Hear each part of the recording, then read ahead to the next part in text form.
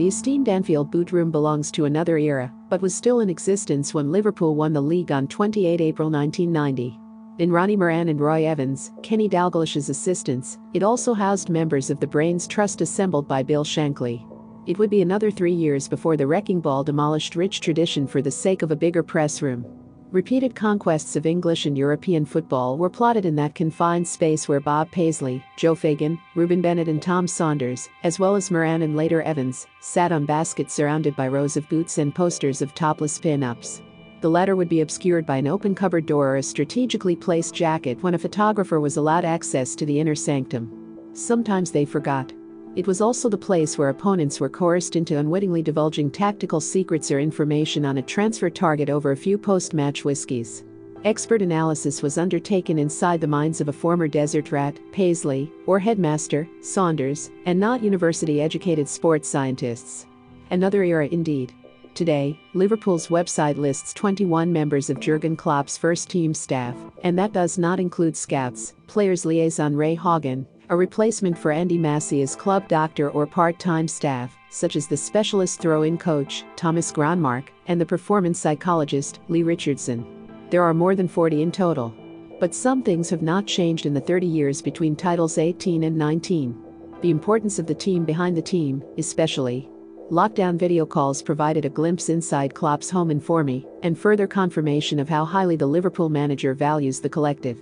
On one of the walls built for Steven Gerrard, bought by Brendan Rodgers and now rented by Klopp, stands a framed Liverpool 6 shirt, marking last season's Champions League triumph in Madrid.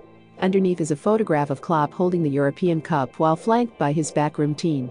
In adding the UEFA Super Cup, Club World Cup and Premier League title to the recent Roll of Honour, Liverpool have rekindled the finest boot room tradition of all consistent success. Some of the cast members who made it possible include Michael Edwards. A non-existent public profile suggests otherwise, but the 40-year-old from Southampton is part of the most important triumvirate at Liverpool, with Klopp and the Fenway Sports Group president, Mike Gordon. Edwards does not give interviews, but what a story he could tell, with Liverpool's transformation from wasteful spenders to profitable world, European and English champions at its heart. The club's first sporting director was a right-back for Peterborough Reserves, but released without making a senior appearance. After graduating with a degree in business management and informatics, plus a brief spell teaching it, he joined Portsmouth as a Prozan analyst under Harry Redknapp. He followed Redknapp to Tottenham, where his work as the head of performance analysis impressed Damian Kamali. In 2011, he followed Kamali to Anfield, initially as the head of performance and analysis, then director of technical performance, then technical director and finally sporting director. The ascent has not always been smooth. Disagreements with Rodgers led to mistakes and criticism of Liverpool's transfer committee, of which Edwards was part, but he has earned the absolute trust of Klopp and Gordon by pushing for the signing of Mohamed Salah, for example, negotiating Felipe Coutinho's £142 million sale to Barcelona, and overhauling the club's scouting and analysis departments. Liverpool's newfound reputation for buying and selling extremely well is down to Edwards. Peter Krawietz.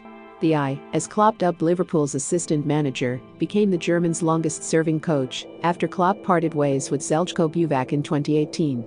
Their relationship began at Mainz, where Krawietz was born and started his career in football as a video analyst. Klopp was playing for Mainz and, impressed by the one-to-one sessions conducted by the new analyst, plus his thorough preparation work on opposition tactics, promoted Krawietz to chief scout when he took over as manager in 2001.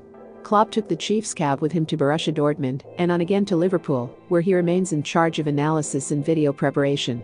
Krawietz was largely responsible for the huge improvement in Liverpool's threat from set pieces from 2018-19 and is a highly innovative coach.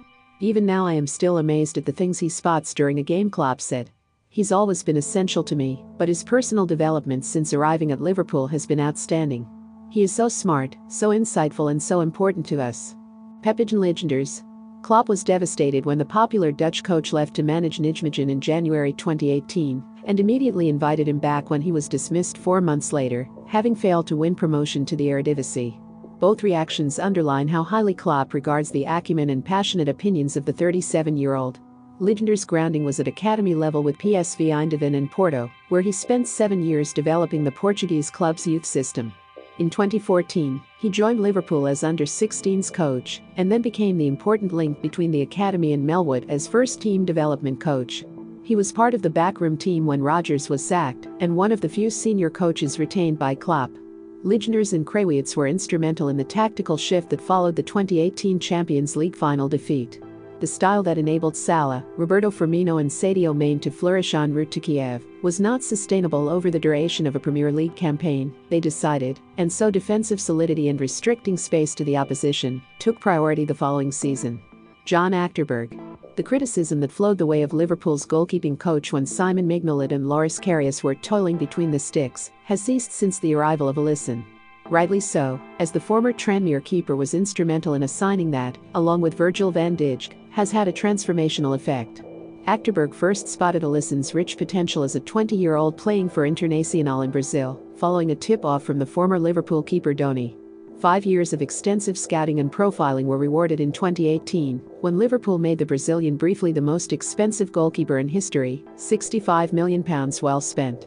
The 48-year-old Dutchman, who joined Liverpool as the reserve team coach in 2009 before being promoted by Kenny Dalglish 2 years later, has been credited by Klopp with Alisson's continued rise.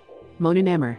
Klopp showed the importance he places on marginal gains shortly after his arrival at Anfield by appointing Nemr as the club's first full-time head of nutrition. Liverpool, like most clubs, had employed part-time consultants. Nemr, who worked with Germany's youth teams before spending 3 years at Bayern Munich with Pep Guardiola, has had such an impact on players' eating habits that Adam Lallana said some consider her a maternal figure. She devises diets based not only around individual players' body fat and metabolic rates, but their position on the pitch, their different cultures and body types. She installed a juicing station in the dressing room at Melwood and a kitchen in the home dressing room at Anfield, organizes meals for the team bus and away trips, which can change according to different time zones and climates, and even provides cooking lessons for players and their families. During lockdown, Nemr helped players maintain their diets by sending daily menus and recipes via WhatsApp. Andreas Kornmeier.